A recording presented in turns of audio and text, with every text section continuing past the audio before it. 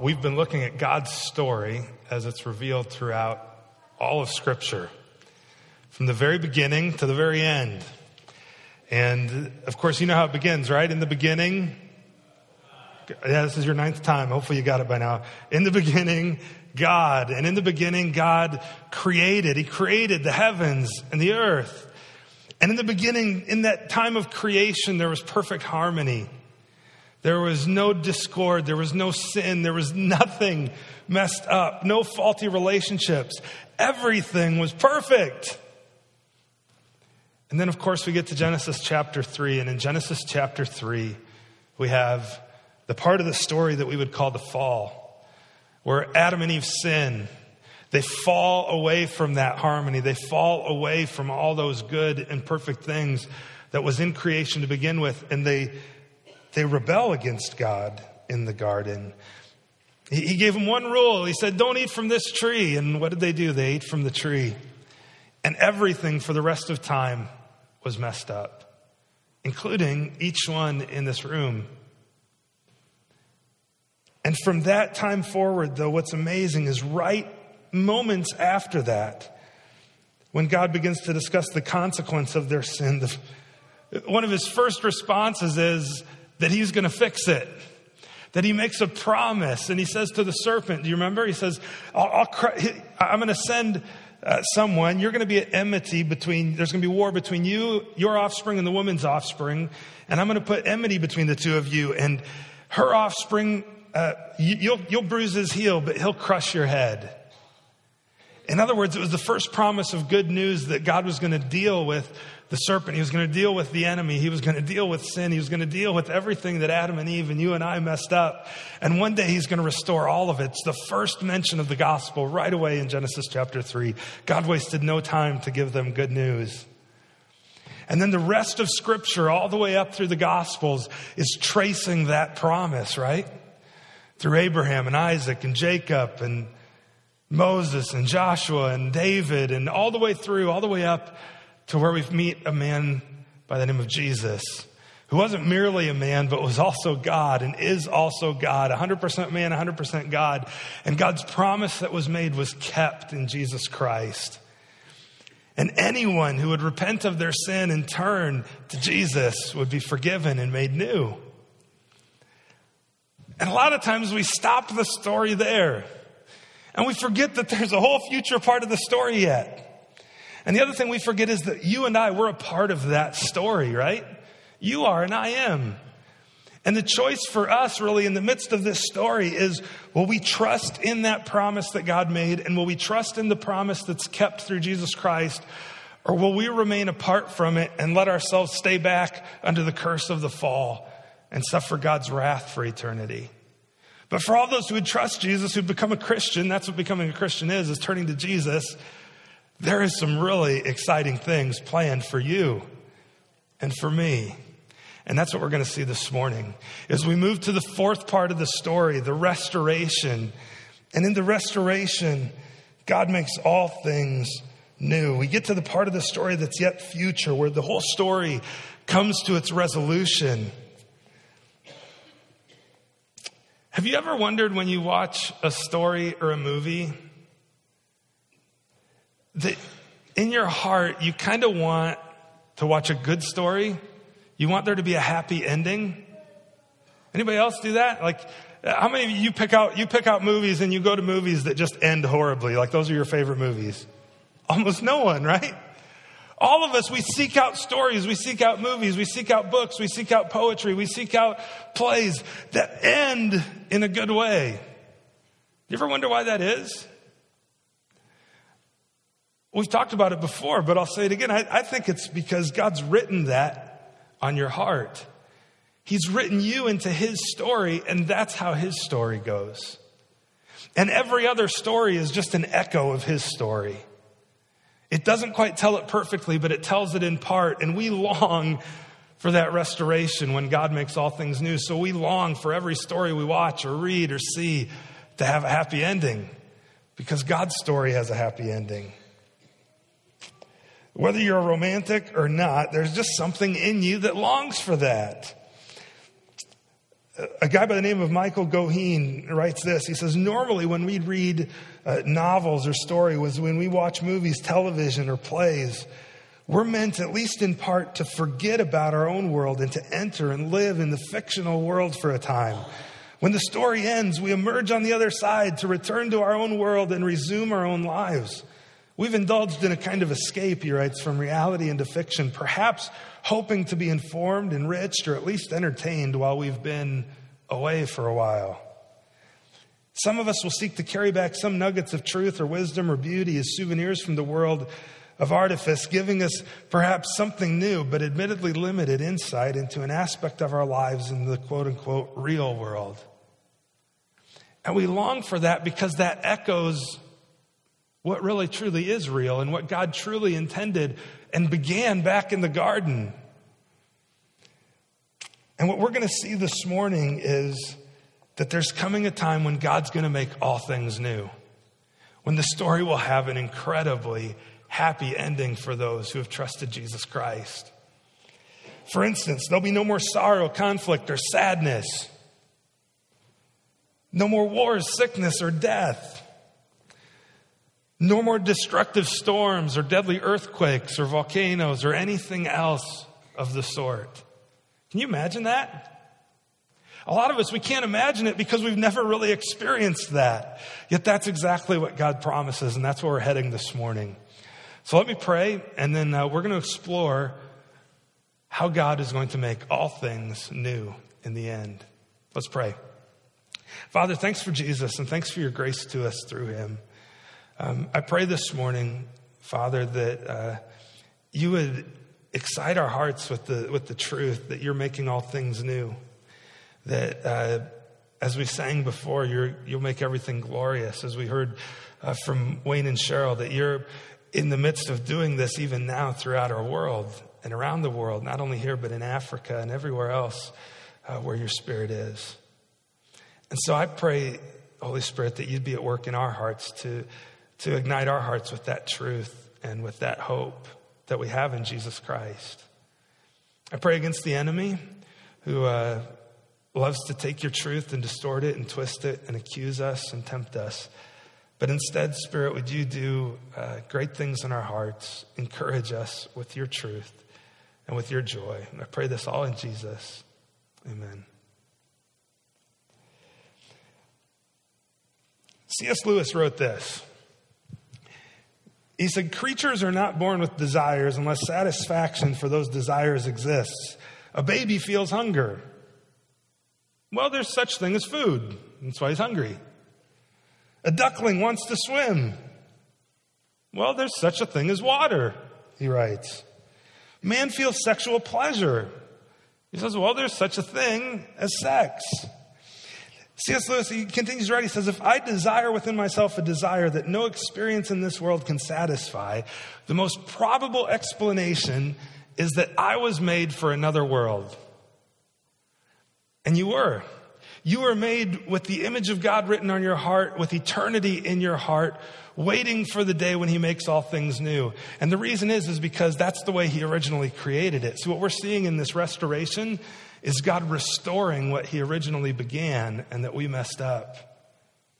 Sin has separated us from God, but God came to the rescue. And this morning in the story, we're going to talk about some of the things of how God makes all things new. And here's the first one. Here's the first of the things that he's promised and that our hearts crave. God has promised a new heaven and a new earth. A new heaven and a new earth. Now we got to think for a second though. If this is a restoration of how it was originally, we got to think back to what was the old heaven and the old earth like, which is the one, by the way, you're living in right now. Well, the old heaven and the old earth, God created it, and in the beginning it was created very good, but we messed it up in our sin, correct? But let's think back before our sin to how it was, how God originally created it. In the beginning, God created the heavens and the earth. And he looked at everything after he created all of it, and he said it was very good. Do you remember that? And Adam and Eve, they lived in the garden in perfect harmony and in perfect peace. In Genesis 2, it describes what that garden was like. Moses writes this. He says in Genesis chapter 2, starting in verse 4, these are the generations of the heavens and the earth when they were created, in the day that the Lord God made the earth and the heavens. When no bush of the field was yet in the land, and no small plant of the field had yet sprung up, for the Lord God had not caused it yet to rain on the land. And there was no man to work the ground, and a mist was going up from the land and was watering the whole face of the earth. Then the Lord God formed the man from the dust of the ground, and he breathed into his nostrils the breath of life. And the man became a living creature. And the Lord God planted a garden in Eden in the east, and there he put the man whom he had formed. So in the beginning, God creates this garden. That's how he originally created it, and it was perfect. And it's not the garden in your backyard, right? It's a garden like Yellowstone. It's huge. It's massive. It's beautiful. And God puts man in the garden to live and care for it and work it. In verse 15, God took the man, he put him in the Garden of Eden to work it and to keep it. And back in Genesis 1, we read in a different account of the creation that God had given Adam and Eve commands of what they ought to do. That they're to subdue the earth and rule over it and be fruitful and multiply and fill the earth. Now, just for the record, I don't think filling the earth is just filling it with children. I think that's part of it. But it's filling it with their creativity, right? It's mining the minerals of the earth and creating metal and building buildings and building cities and expressing God's image in their own creativity. Hey, some of you guys are ushers. Maybe we can open those doors and cool it off in here a little bit. That sound good? Anybody else? A little warm? And if I don't see any of the ushers, so how about if you're in the back row and you're by a door, maybe you can grab it. Even better. But it was to fill the earth and to fill it and to... But God had created this garden. Well, in the end, what's going to happen is God is going to restore these things. And I want you to think about everything you know about the garden and think about what it will be like in eternity when God makes all things new and restores all of it. Isaiah writes this. He says, "For behold, I create," God says, "a new heavens and a new earth, and the former things shall not be remembered or come into mind." Well, if you have your Bible, we're not going to have it on the screen, but turn to Revelation chapter 21. And God's creating a new heaven and a new earth. And what I want you to see is he's recreating what he originally intended in Genesis chapters 1 and 2. A place where there's no sin, a place where God lives freely among his people in perfect relationship and perfect harmony, a place where the earth has been filled with creativity and is filled with people. And it's the restoration, it's the completion of everything he started in Genesis 1 and 2. Revelation starts like this, chapter 21, verse 1. "Then," John writes, "I saw a new heaven and a new earth. For the first heaven and the first earth had passed away, and the sea was no more. And I saw a holy city, a new Jerusalem, coming down out of heaven from God, prepared as a bride, adorned for her husband. And I heard a loud voice from the throne saying, 'Behold, the dwelling place of God is with man. He will dwell with them, and they will be his people, and God himself will be with them as their God.'" That was what God had promised back in the Old Testament over and over and over in the Old Covenant, that I'll be your God, you'll be my people, and I'll dwell among you. Well, here we get to the point where it happens completely and perfectly. Look at verse 4. "He will wipe away every tear from their eyes, and death shall be no more. Neither shall there be mourning, nor crying, nor pain anymore, for the former things have passed away. And he who is seated on the throne said, 'Behold, I'm making all things,'" how's he making them? "New. And he also said, 'Write this down, for these words are trustworthy and true.'" We see God recreating the first heaven, the first earth had passed away, and now he's making things new. He's restoring them. See, look, then came verse 6, he said to me, "It's done. I'm the Alpha and the Omega, the beginning and the end. To the thirsty I will give from the spring of water of life without payment. The one who conquers will have this heritage, and I will be his God, and he will be my son." He's referring to those who have trusted Jesus Christ. He's referring to those who have truly become a Christian. "But as for the cowardly, the faithless, the detestable, as for murderers, the sexually immoral, sorcerers, idolaters, and liars." Do you find yourself in that list anywhere? Does that scare you a little bit when you read it? And it says their portion will be in the lake that burns with fire and sulfur, which is the second death. Well, it depends on whether or not you've trusted Jesus. See, that's the fate we all deserve, isn't it? It's the fate I deserve. But thankfully, I've trusted Jesus Christ, and so now I'm counted among that first group as conqueror. Not because of what I've done, but because of what Jesus has done. Where do you find yourself in the list? Have you trusted Jesus? I hope you have, and if not, I hope you will. Verse 9, then came one of the 7 angels to John, who had the 7 bowls of the 7 plagues, and spoke to me and said, come, I'll show you the bride, the wife of the Lamb. Remember, John's talking symbolically. He's just describing what he sees as God reveals it to him, this new heavens and new earth. And he carried me away in the Spirit to a great high mountain, and he showed me the holy city coming down out of heaven from God, having the glory of God, its radiance like a most rare jewel, like a jasper, clear as crystal. It had a great high wall with 12 gates, and at the gates 12 angels, and on the gates the names of the 12 tribes of the son of Israel were inscribed. And verse 14, on the wall of the city had 12 foundations, and on them were the 12 names of the 12 apostles of the Lamb.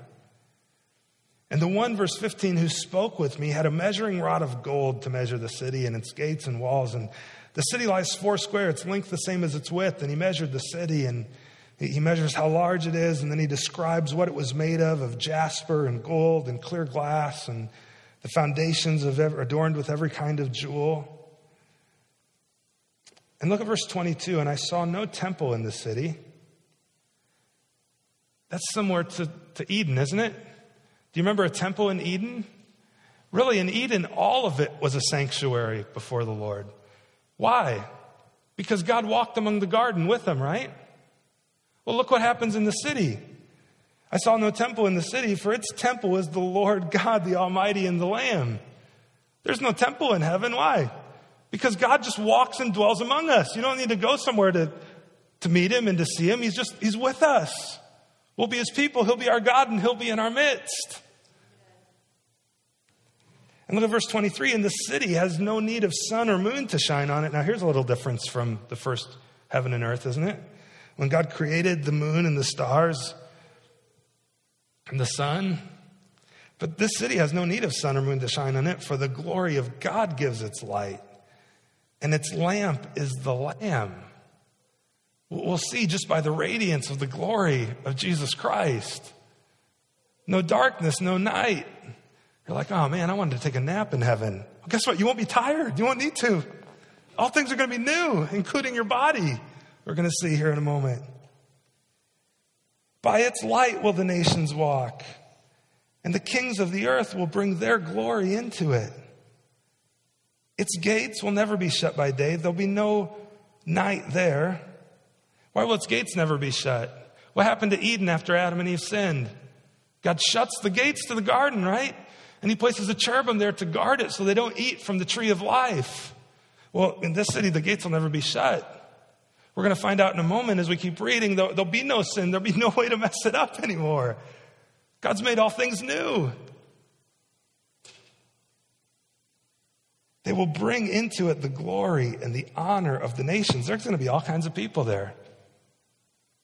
Every color, every tribe, every nation, every language.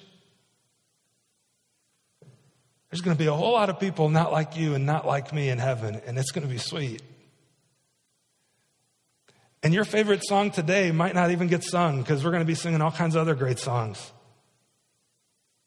And then we probably won't sing them again because everything's going to be new, and we'll just sing a new song the next day. But it'll be your favorite.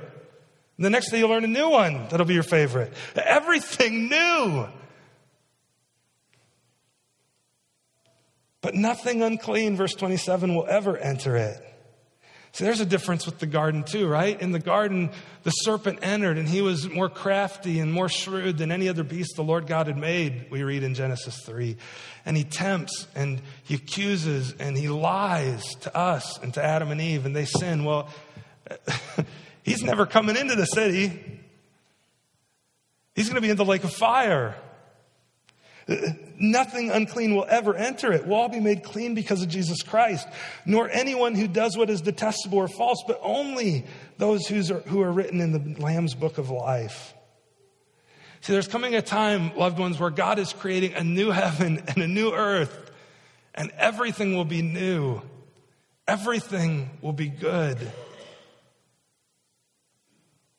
Not only this, but number two, God's promised then a complete restoration of all creation. He's going to restore all of it. The world you always wanted and that once existed in Genesis chapters 1 and 2, it'll exist again. Never to be corrupted, never to be messed up. Think about that. Think about the world you've always wanted. You ever thought about that? I mean, anybody ever plant flowers outside? You plant flowers, is your desire for them to be eaten by the deer? Or to be, shriveled up when drought comes and never to grow? No, there won't be any corruption of creation. It'll all be perfect. Everything will be beautiful and wonderful and perfect. The new earth will be one of beauty and wonder. Paul writes this, he says, no eye has seen, no ear has heard, no mind has imagined what God has prepared and what God has in store for those who love him, who love Jesus Christ. Your best day today doesn't come close to that. Doesn't come close to when God makes all things new. There'll be an absence of any kind of disaster. There'll be perfect shalom or peace everywhere and in everything. Perfect wholeness, perfect completeness. Do you long for that? Here's a quote I think is good. In 1,000 ways, God will gather what's scattered and rebuild what's broken and restore what's been emptied out by centuries of waste and fraud. In 1,000 ways.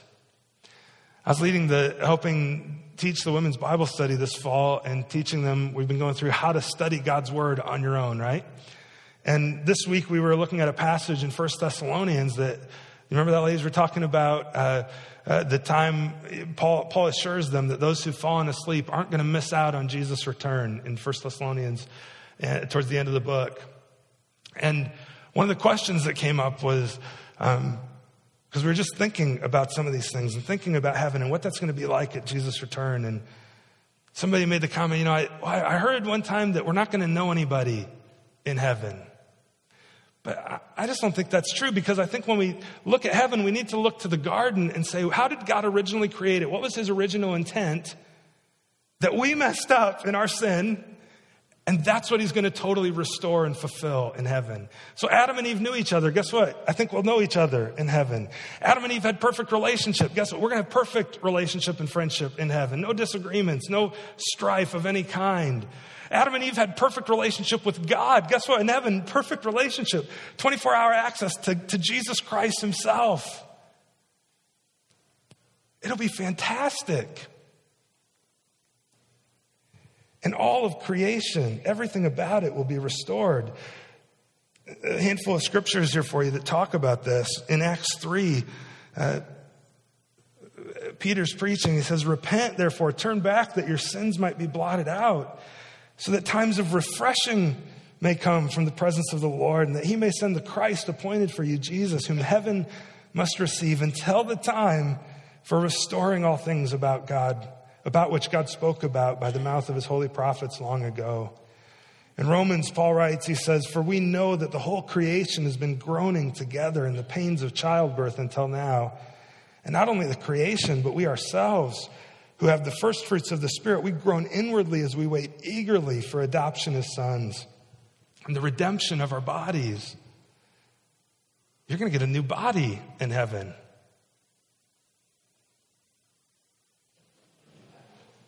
I'm going to look good in heaven. I'm not going to have to watch what I eat. And I'm going to have like the metabolism of a 5-year-old running around the house. And it's going to be fantastic. Like, think about it. You're going to have a new body. Everything that aches and hurts, it's going to be restored. The redemption even of our bodies, of all creation, guys. Isaiah writes it like this: the wolf shall dwell with the lamb, the leopard shall lie down with the young goat, and the calf and the lion and the fattened calf together, and a little child shall lead them. Any of you have pets at home that your kids go out and play with? Would you let them out with the lion? I don't know if there's lions around where you guys will be in Africa, Wayne, Cheryl. But I'm guessing I don't know if there are in that part of Africa. I don't know Africa real well. But probably, you're probably not going to go out and play with them. Probably not going to go out and wrestle, romp around. What Isaiah is writing here is a vision where there's perfect harmony between all of creation. There's no need to fear things like that because nothing will be corrupted. The wolf will dwell with the lamb. The leopard shall lie down with the young goat. The calf and the lion and the fattened calf together. And a little child will lead them. The cow and the bear shall graze. Their young shall lie down together. The lion shall eat straw like the ox. The nursing child shall play over the hole of the cobra. Give your little baby a snake to play with.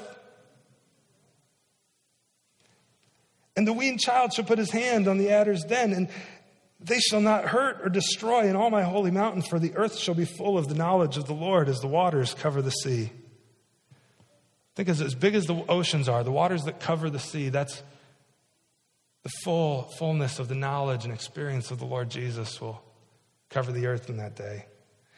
And it's not just creation, but you need to know God's promised, maybe specifically for you, this would be most encouraging. He's promised a complete restoration of humanity. Do you remember after we talked about the part of the story where Adam and Eve fall in sin, we got to this point of need, where there was a need spiritually and relationally and emotionally and all kinds of great need because of our sin. What we're going to see is when God makes all things new, he's going to meet every one of those needs. First off, we're going to be restored spiritually. See, every person needs to be reconciled by God and forgiven of sin. But at Jesus' return, when he makes all things new, you'll be complete. You won't have that need anymore. It's been accomplished for you on the cross, and you really don't have that need now, but one day you're going to experience it in its full. You're going to see Jesus as he really is. John writes that he says, "Beloved, we are God's children now, and what we will be has not yet appeared. But we know that when he appears, when Jesus appears, we'll be like him because we shall see him as he is." When Paul's writing about love in 1 Corinthians, he's actually writing about the church and spiritual gifts, and he talks about how love is really the greatest thing to pursue. He says, "For now we see in a mirror dimly," 1 Corinthians 13, verse 12, "but then we'll see face to face. Now I know in part, but then I'll know fully, even as I have been fully known." We're going to be restored spiritually in perfect relationship with God. Not only this, as I mentioned already, you'll be restored physically. All of humanity will be restored physically. Every person, we need freedom from physical suffering and death. Well, guess what? In the end, there'll be no more physical suffering, no more death. I've been hanging drywall in my basement this week. My body's sore because I'm out of shape. And my wife's pregnant. She's looking at me right now going, "Your body's sore." What are you talking about? But you know what? There'll be a day where I won't be. There'll be a day where my body doesn't slowly fade away, and it'll be new. I'll be restored physically from physical suffering and from death. As the old hymn goes, what a day that will be, right? John writes about it like this. We've already read it, but Revelation 21, 4 and 5, he'll wipe away every tear from their eyes, and death shall be no more. Neither shall there be mourning, no more crying, nor pain, for the former things have passed away. And he who was seated on the throne said, "Behold, I'm making all things new." And he said, "Write this down. These things are trustworthy. These things are true." Well, you'll be restored spiritually, physically. You'll also be restored socially. There'll be restoration socially where harmony will be restored in relationships and in this world. We talked about this as being having need relationally, but we're just saying it socially this time. If you need any clue that we need restoration and for harmony to be restored even socially, look at the election, right? Look at guys argue on stage during a debate. It's like, man, I wish Jesus was up there so we could vote for him. Wouldn't that be good? Well, guess what? One day things will be restored socially and you won't have to vote for him. He's just going to come down and say, hey, I'm king. Let's go. Here we go. And he's going to sit on his throne and things will be perfect. All the social programs we have today, you know what that is? It's a longing in our hearts to have things as they will be when Jesus returns. And as it was back in Genesis 1 and 2 when things are perfect.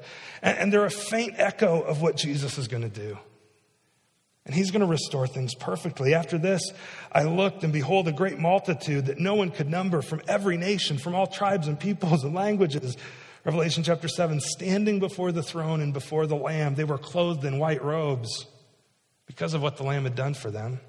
And with palm branches in their hands. That sound familiar? A picture where there's Jesus and people with palm branches? Well, what would happen in biblical times is when a king would enter in after a victorious battle or whatever else, or some kind of leader, they'd have these palm branches and they'd lay them down on the ground and really they'd kind of slap them and make all kinds of noise in this big triumphal entry. And we read about Jesus coming in his first triumphal entry on a colt, right? And that's what they're expecting, that he's going to set up his kingdom. Well, now we get fast forward, that's exactly what Jesus is about to do. And they have their palms because the one who's conquered, he's coming to set up shop. And it's going to be fantastic. And crying out with a loud voice, not Hosanna, save us now, but no, salvation belongs to our God who sits on the throne and to the Lamb. That's going to be a fun Palm Sunday when Jesus returns and restores all things socially, but not just spiritually, physically, and socially, but emotionally, humanity will be restored. You'll be freed from every type of self-condemnation, every type of guilt, every type of shame. It'll be no more. For the Lamb in the midst of the throne will be their shepherd, John writes, and he will guide them to springs of living water, and God will wipe away every tear from their eyes. We read already, death shall be no more mourning. If there's no more mourning, guess what? There's no more shame, there's no more guilt, there's no more even remembrance, in my opinion, of some of those things. No crying, no pain anymore. The former things, they've passed away. You'll be restored. And then restored morally. Galatians 3:28, there's neither Jew nor Greek, there's neither slave nor free, there's not male or female, for you are all one in Jesus Christ. There's no racial divide, no racism. There's no socioeconomic divide. There's no good versus bad. It's all perfectly restored with Jesus as King. Loved ones, God never meant for us to have any of those deficits. Spiritually, physically, emotionally, mentally, socially, relationally. But because of our sin, those are the consequences of our sin. Yet God, in his goodness, is going to restore all things to how they were. Not because of my goodness, not because of your goodness, but totally because of his in Jesus Christ. Michael Wilcock writes this in writing about this. He says, all that is truly good and beautiful in this world will reappear in the new heaven and the new earth, purified and enhanced in its perfect setting, just as its maker intended for it. And nothing of real value is lost. I don't know what your week's been like. I don't know what your week's going to be like. I don't know what your year's been like. I don't know what the next year is going to be like for you. But I do know there's coming a day when Jesus is going to return. And everything will be made new. And in fact, as Paul writes it, we have this hope because God works all things together for the good. You might just add in your notes, in the end, for those who love him, for all those who are called according to his purpose, right? And here's the truth. As you look to that, I'll end with this thought, and then we'll take our offering, we'll sing, we'll call to morning. But if you're on this earth and you've trusted Jesus Christ, You're free from condemnation. You're free from guilt. You're free from shame eternally, and you're with Jesus. And the truth is that where you stand and where you're at on this earth, this life is as close to hell as you will ever get. But the opposite is also true. If you've never given your life to Jesus Christ, if you've never repented of your sin,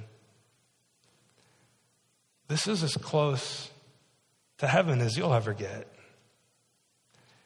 And I plead with you, in Jesus' name, as his ambassador, as if he himself were saying it to you, turn to him and trust him. Repent of your sin and give your life to Jesus Christ, because he will make you new. And that's his promise, and he keeps everyone. Let's pray. Father, thanks for Jesus, and thanks for your grace to us through him.